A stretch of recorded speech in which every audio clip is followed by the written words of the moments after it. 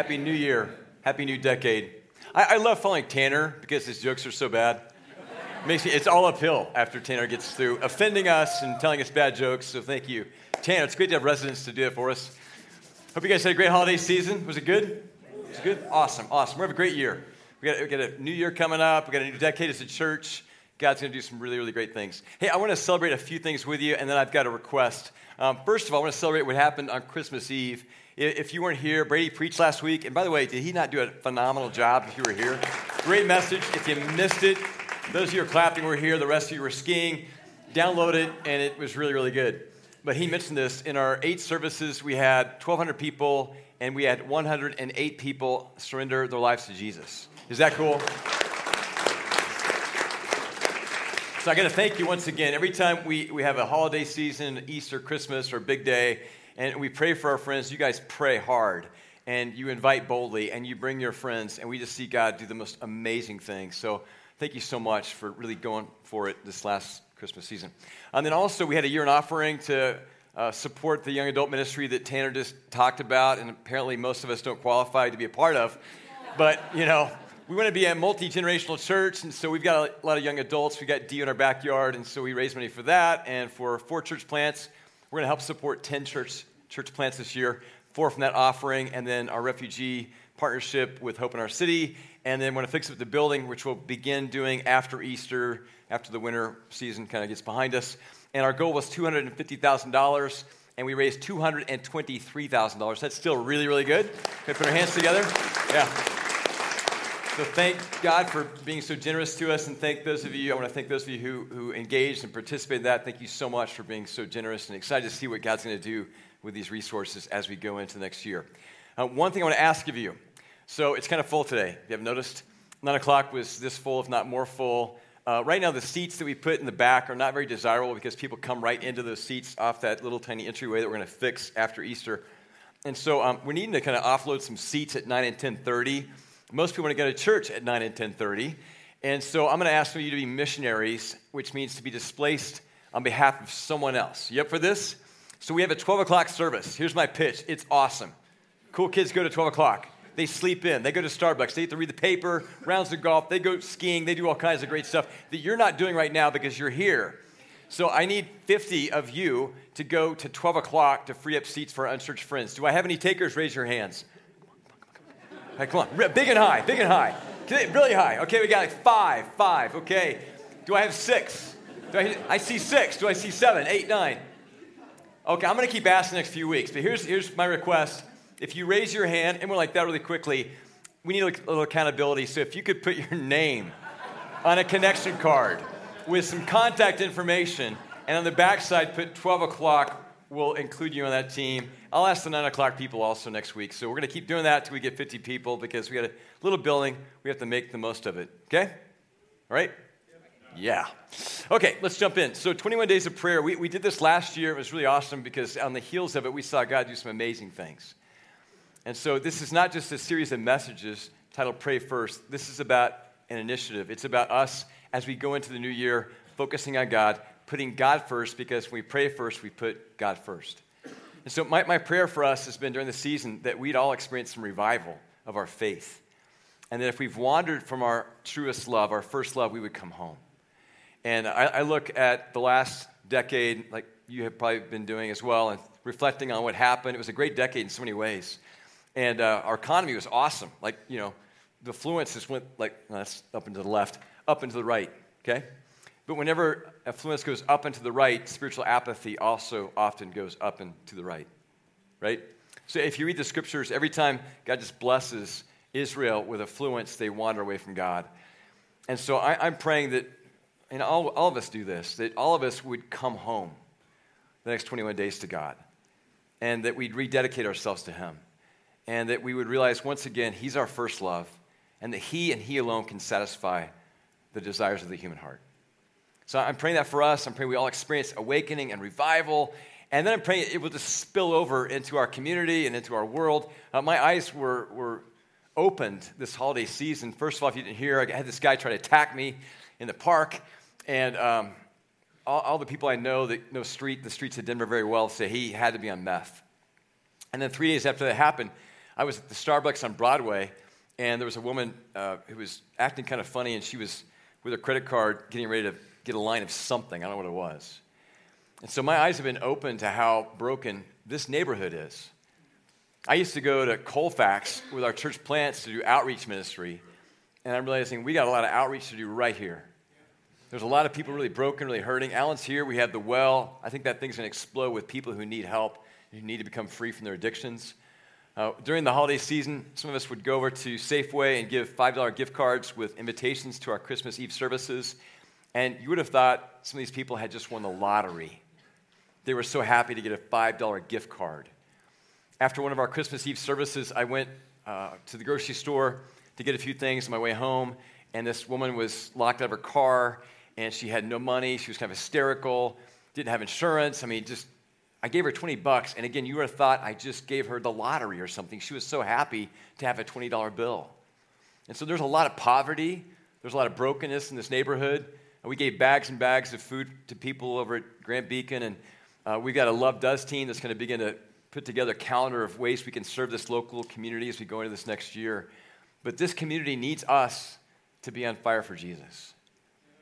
This community needs us to be in love with God, because if we're in love with God and God's pouring his love into us through prayer, it'll spill out into this community. Amen? Amen. So that's our desire for this series, is that we come back to our first love, that we'd have a new, fresh awakening of his Spirit in our lives, our church. It would pour into our community. We'd bless our community. In Luke chapter 11, the disciples, they see Jesus, and he's off doing what he typically would do. He'd pray. And they saw this, and they did not want to interrupt him, but they were attracted to what they saw, because they saw this deep connection between Jesus and his heavenly Father, and they saw his power and his wisdom, and they surmised that it must be because of prayer. He's so connected to him. And so they wanted to learn how to pray the way Jesus prayed. And so after he finished praying, one of the disciples came over to him and said, "Lord, will you teach us how to pray?" And so we have that prayer in Luke chapter 11. It's called the Lord's Prayer, but we have a more expanded version of it in Matthew chapter 6, verses 9 through 13. And we're going to read that prayer together. And those of you who may have grown up in church, you may have memorized different translations. So whenever I do this, it's like a cacophony, okay? Different versions, debt, sin, thy, thou, he, she, all kinds of stuff. So let's just enjoy the cacophony together, shall we? All right, Matthew chapter 6, verses 9 through 13. Our Father in heaven, hallowed be your name. Your kingdom come, your will be done on earth as it is in heaven. Give us today our daily bread, and forgive us our debts as we forgive our debtors. And lead us not into temptation, but deliver us from evil. Debts, trespasses, sin, it all works. Thank you. Good job. All right. Yeah, well, I'm glad you brought that up. In some translations, it says, "For thine is the kingdom and the power and the glory forever and ever." The NIV did not add that because it was not discovered in the earliest manuscripts we have that are the basis of our New Testament, so they left out that part, but I like it, so maybe we'll do that too, okay? All right, so here's what we're going to do. The next few weeks, we're going to take a verse at a time and go through the Lord's Prayer. I'm going to encourage you, if you haven't memorized it, to memorize it. It's how Jesus is going to teach us how to pray. So let's memorize this prayer together, and then each week we'll take a verse, and every word in every verse is so full of gospel truth and love and grace. We're going to try to unpack each verse one week at a time. You up for that? Yes. Should we pray? We kind of just did. Let's do it again. Father, thank you so much for everyone who's here today, and I pray that where we find ourselves on our journey, that you'd meet us, you'd speak to us, you'd encourage us. And I thank you, Jesus, that you came in the world not only to show us how to find our way back to God, but you came to show us how to live our lives in the here and now. And that includes how to pray. And so will you please teach us, as you did your disciples 2,000 years ago, to pray. Our prayer right now is, Lord, teach us to pray. In Jesus' name, amen. Amen. Okay. Two things we're going to talk about based on verse 9. Why do we want to put God first? Kind of a basic question, right? If we're going to seek God first, though, why should we do that? And reflect on why it's so important to put God first, why we would want to put God first this year. And then how do we pray in such a way that we keep God first this next year? Okay? For the three of you that are outlining. You're an outliner. Thank you for doing that. Okay, so let's start with why God alone is worthy of being first in our lives. So Jesus starts with Father, our Father. And this was pretty radical back in his day, both in Jewish society and in Roman society. They just didn't think of God as their Father. So we get a little glimpse into the worldview. In Romans chapter 8, verse 15, it says, "The Spirit you received does not make you slaves so that you live in fear again. Rather, the Spirit you received brought about your adoption to sonship, and by him we cry, Abba, Father. Just a little background. In Roman and Jewish society, the only people who could adopt were fathers. Only the men could do adoption. It was usually very expensive, as it still is today. I did a wedding a few weeks ago, and there was this couple. They adopted 6 kids. They showed me this picture. It was beautiful, this kaleidoscope of culture and ethnicity. It was beautiful, but they told me it's been very expensive. It was expensive back then, too. But only the fathers could adopt. They usually only adopted sons because it was a very patriarchal society. Often the sons were slaves. But this verse is the gospel in a verse. And it teaches us so much about God's heart for us and about our position towards God apart from Christ. And so the gospel is good news, but to understand the good news, you have to understand the bad news.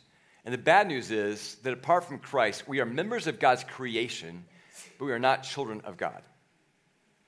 Did you catch that? We're all God's creation, but we're not all God's children. In fact, it says in Ephesians 2 that apart from Christ, we're children of wrath.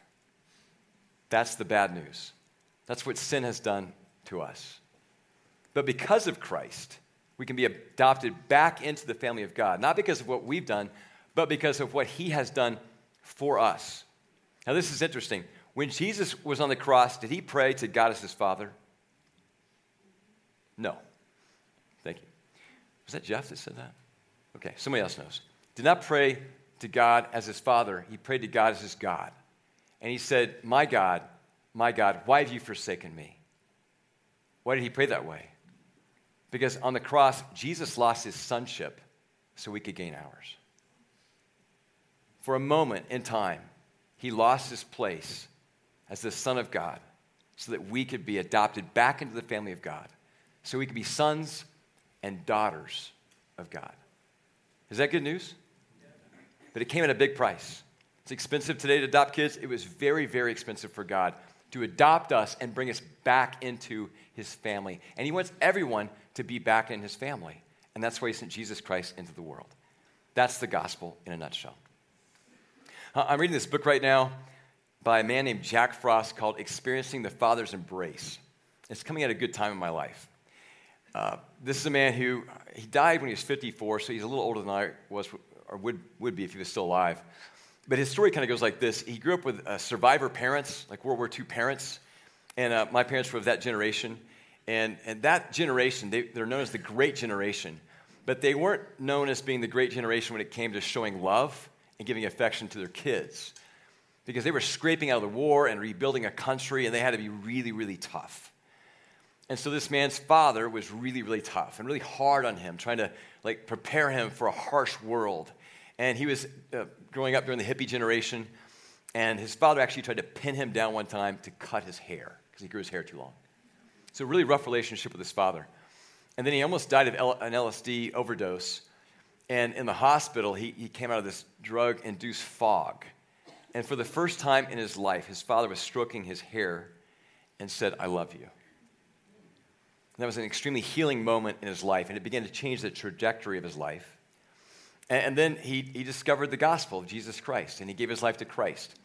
But as many of us know, it takes a long time to get the gospel from here down into here, and for it to be our experience that we live in. And so he was a ship captain, and apparently this is like a thing, being the top hook. If you're like the sailor of a ship and you're in the fishing industry, guys will do this. Like Top Gun, in the Navy. Well, I guess if you're in the fishing industry, you want to be top hook, which means you're catching more fish than anybody else.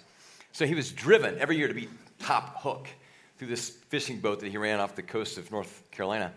And he ran his crew ragged, and he would come home, and he'd drink. He was addicted to pornography, and he yelled at his kids and his wife.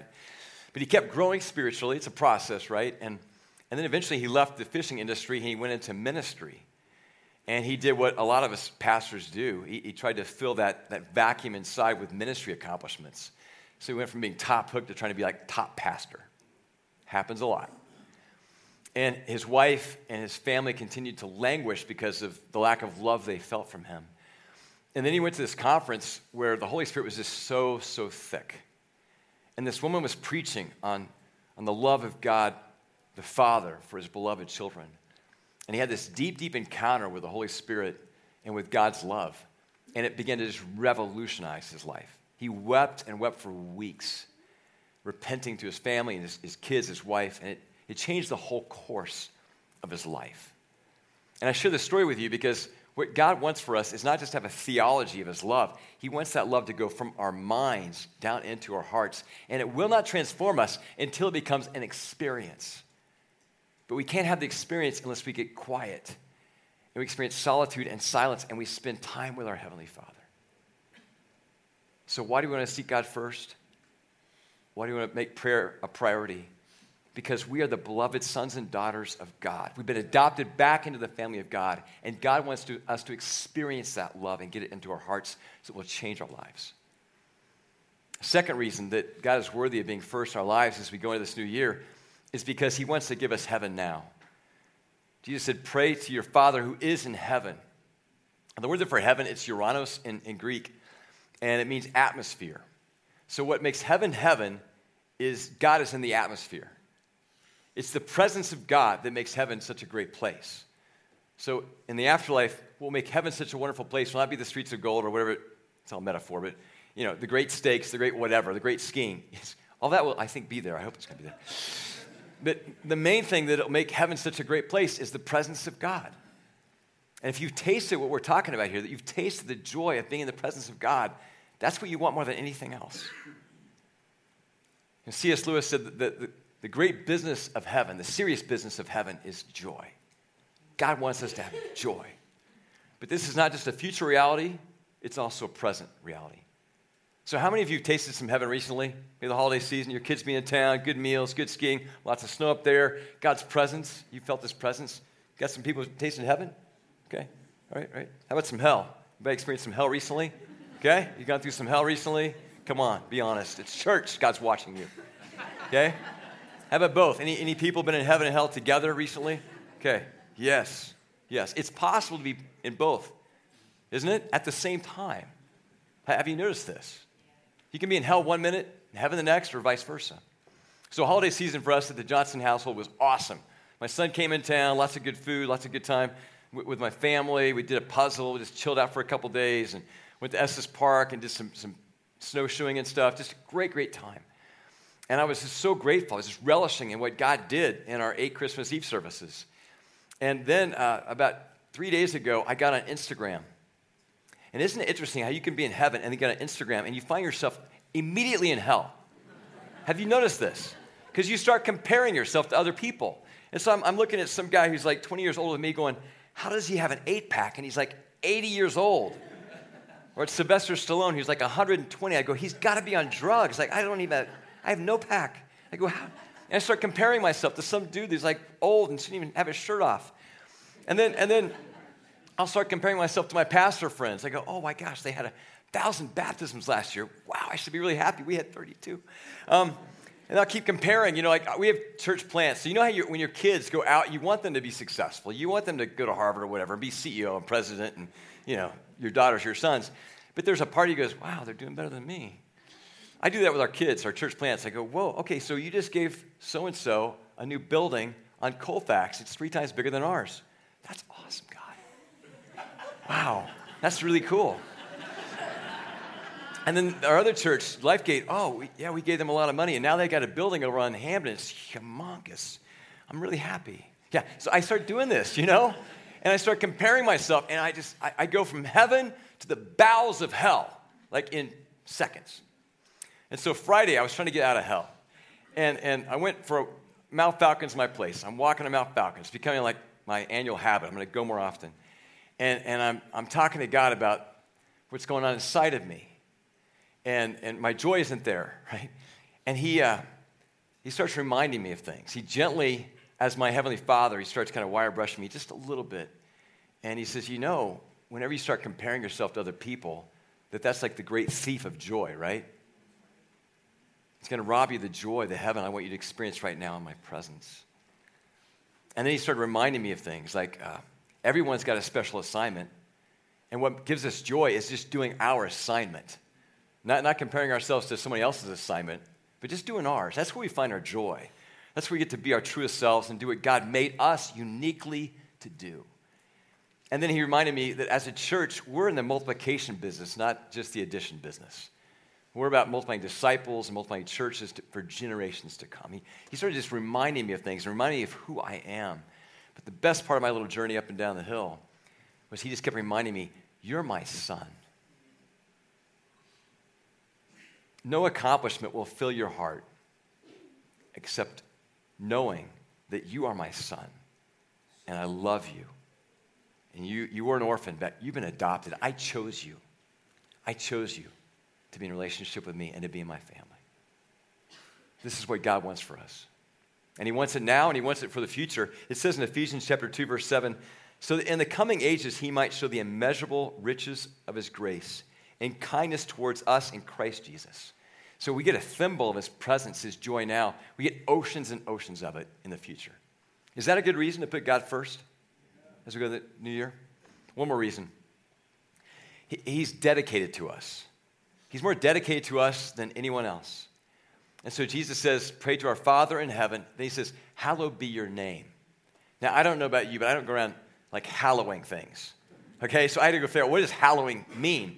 And there's two primary meanings. The first one is to recognize the holiness of something else or someone else. So Jeff is here today. He did a phenomenal message on holiness and the holiness of God. The Spirit was thick that day. It was moving. If you missed it, go listen to it. It was fabulous. A little synopsis about holiness. It means to be separated and become more useful. To be separated for a good purpose. And God loves to separate things like land from sea, day from night, animals from human beings. Genesis chapter 1. He separates things so they can come back together and form a union that's far more powerful and rich than when they were apart. 2 weddings in the last week. I did one, went to another. And I love it when I'm doing a wedding. I'm 18 inches between two people who are very separate, very different from each other. But they're coming together to form a union. It's beautiful. It's a little picture of God, Father, Son, Holy Spirit. A little picture of what God wants with us. He wants union. He separated himself from us in his holiness. He has to because of our greed and our injustice and our pride. He's had to separate himself so that he can unite with us and make us holy like he is. You follow me? But also, he wants us to hallow his name. And remember, he's dedicated to us, and he wants us to return the favor and be dedicated to him because he knows that whatever we are most dedicated to will form us, will shape us more than anything else. St. Augustine said, what's most important about every single human being is not what they do or even what they believe, but what they love the most. Whatever we love the most will shape us like nothing else. So if you love money, and the Bible doesn't say money is a bad thing. It says the love of money. That's a bad thing. Because if you love money more than you love God or anything else, you will become a commodity. You will commodify yourself. You commodify other people. If it's achievements, which is my idol, you'll cease to be a human being. You'll become a human doing. If it's your family, which is a significant cultural idol for us, especially if you're in a younger generation, you're Gen X. A lot of us, we grew up in homes, we're like latchkey kids, so parenting tends to swing back and forth between underparenting and overparenting. The current generation, myself included, we overparent. But if you're more dedicated to your kids and your family than you are to God, you will set goals for your kids that will mess them up. As you get older, you look back and you go, what was I thinking? I set the wrong goals because I had my eyes on the wrong thing. I was more dedicated to my family than I was to God. Trust me on this. 1.0 family, 2.0. I got new ways of screwing up my kids I'm working on right now. I look back and I go, whenever I was more dedicated to them than God, I made some bad decisions, set some bad goals. Point being, whatever we are most dedicated to will form us and shape our lives. And so God wants us to hallow his name so he can shape us more than anything else. Because we were made to bear his image. We're made to be our truest selves, and we can't be apart from worshiping him. So 3 reasons in one verse for putting God first this year. We were orphans. He's adopted us. We're now his beloved children. He wants to give us heaven now and in the future. He's dedicated to us more than anyone else. And so he wants us to dedicate ourselves to him so he can shape us back into his image and so we can be our truest selves. Are those good reasons to put God first? I think so. So let's talk about how to pray in such a way that we keep God first this year. So we go to the example of Jesus, and we watch him because he's not just our way to the afterlife. He's our way to life right now. And in Mark chapter 1, verse 35, it says that he departed in the dark, I'm paraphrasing, left the house, went to a solitary place, and was praying there. And this was his habit. Okay? So he made prayer a priority. He did it the first thing in the morning. Now, if you're an evening person, don't worry, you're not going to get judged. I'm going to help you out here in a second, okay? But for Jesus, his best time was the morning. So he would get up in the morning, and he would go pray. That was how he made God his priority. I'm a morning person. And I use this verse to justify the fact I get up in the dark, and I go outside, and I go walk, and I go pray.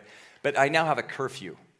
My wife has given me a curfew. My parents used to say, nothing after midnight is good. You got to come home. My wife now says nothing good happens before 5:30 a.m. because of what happened a few weeks ago. So I got to wait till 5:30. But I'm a morning person, so that works for me. Okay? Maybe you're an evening person. Biblically, actually, the day begins the night before. In Genesis chapter 1, there was evening, there was morning, the first day, evening, morning, second day. So if you're like, a lark, owl, not lark. If you're an owl, you're a night person, that's the beginning of your day. For my wife, she's trashed in the morning. She's up all night feeding kids because I don't have the tools to do that. And the morning is nuts at the Johnson household, so there's no way she's going to get up and spend time with God. She's trying to get every bit of sleep she can, but nighttime, that's her time. What's your time? When are you at your best? A number of us around here, we tithe. We give 10% plus of our income away. What if we tithe our time this year?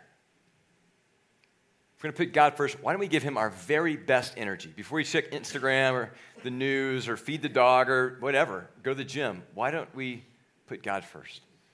So Jesus did this. He made prayer a priority. He gave it his best energy of the day. He also had a place. We don't know where he went, but he went to some solitary place that he maybe scouted out the day before as he was traveling. Do you have a place, like a holy place, a place set apart so that you can experience union with God? Some of you, it might be your bed. There is no shame in just saying the covers. I do it sometimes. I love it, especially on a cold day. Just make that your prayer place. Now, maybe it's your kitchen table. Maybe it's your most comfortable chair. Maybe it's the front porch. Maybe it's your office. Maybe it's outside. I know people who go crazy with this. They make a prayer closet. They got candles and incense and Bibles and stuff like that. That's you. You go, Glenn Coco. You go. That's your thing, right? But do you have a place where you meet God? And then finally, do you have a plan? Now, fortunately, we have a plan given to us in the Lord's Prayer from Jesus. If you're not sure how to pray, let's just memorize this. And I promise you, the more you're in Scripture and the more you grow in your relationship with God, the more every single word in this prayer will take you all kinds of directions. You will not find prayer to be a boring, redundant thing. It will take your mind all over the place. It's a soul-expanding prayer. That's why I want us to memorize it. But he's given us a way to pray. It's the Lord's Prayer. Do you have a way to be in the Scriptures? Maybe next few weeks you just memorize the Lord's Prayer. You make that your meditation. We have an app. We've got all kinds of resources. We got a Bible plan. There's YouVersion, which is an app. It has like a gazillion Bible reading programs. But do you have a plan for being in the Scriptures this year and meditating on them and getting the Word of God in you? Do you have a plan? Got to make it a priority? Need a place? Need a plan. Lots of resources on our app and our website to help you with that. Including, by the way, a 21-day prayer journal. If you just want to pray with us as a church, we're going to try to pray some of the same prayers together, pray for some of the same things, each other, city, state, that kind of thing. Okay, let me end with this. In the evening, I put my son to bed, and it's one of my favorite times of the day. I love my time with the Lord in the morning. I love from 8 o'clock on because Chris and I can actually hang out and not have kids interrupt us. That's our time to connect. But we put our kids to bed around 8 o'clock.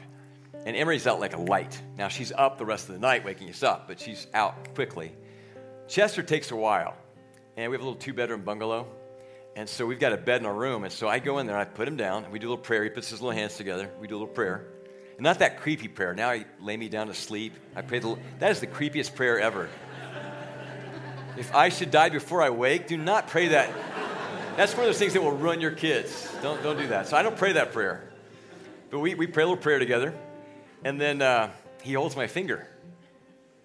He grabs on, and we stay there together and until he lets go, which is when he falls asleep. And I'll whisper in his ear over and over again, I love you so much.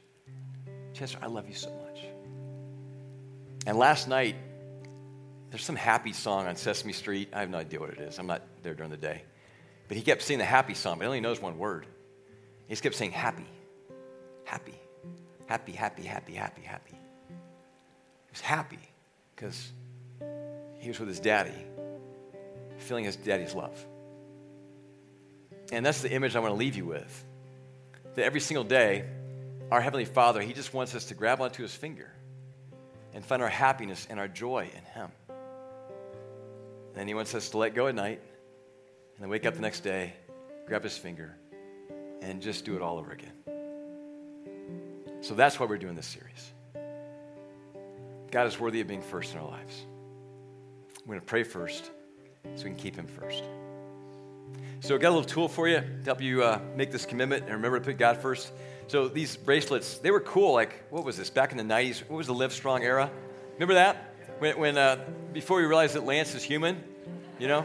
Lots of grace for Lance, but before he was human, we were all wearing like yellow bracelets and stuff, and then everyone had a bracelet, every company, every nonprofit, every cause, and then we got sick of them. And then we were going to get cloth ones just to be different, but they're too expensive, and so we're cheap here. So we're going restoration. We're going silicone again. So you hopefully received one of these as you came in. If you're willing to commit with us to put God first by praying first, by making it your top priority, the next 21 days, I want to invite you to put the bracelet on and to wear it as a reminder. Will you do that?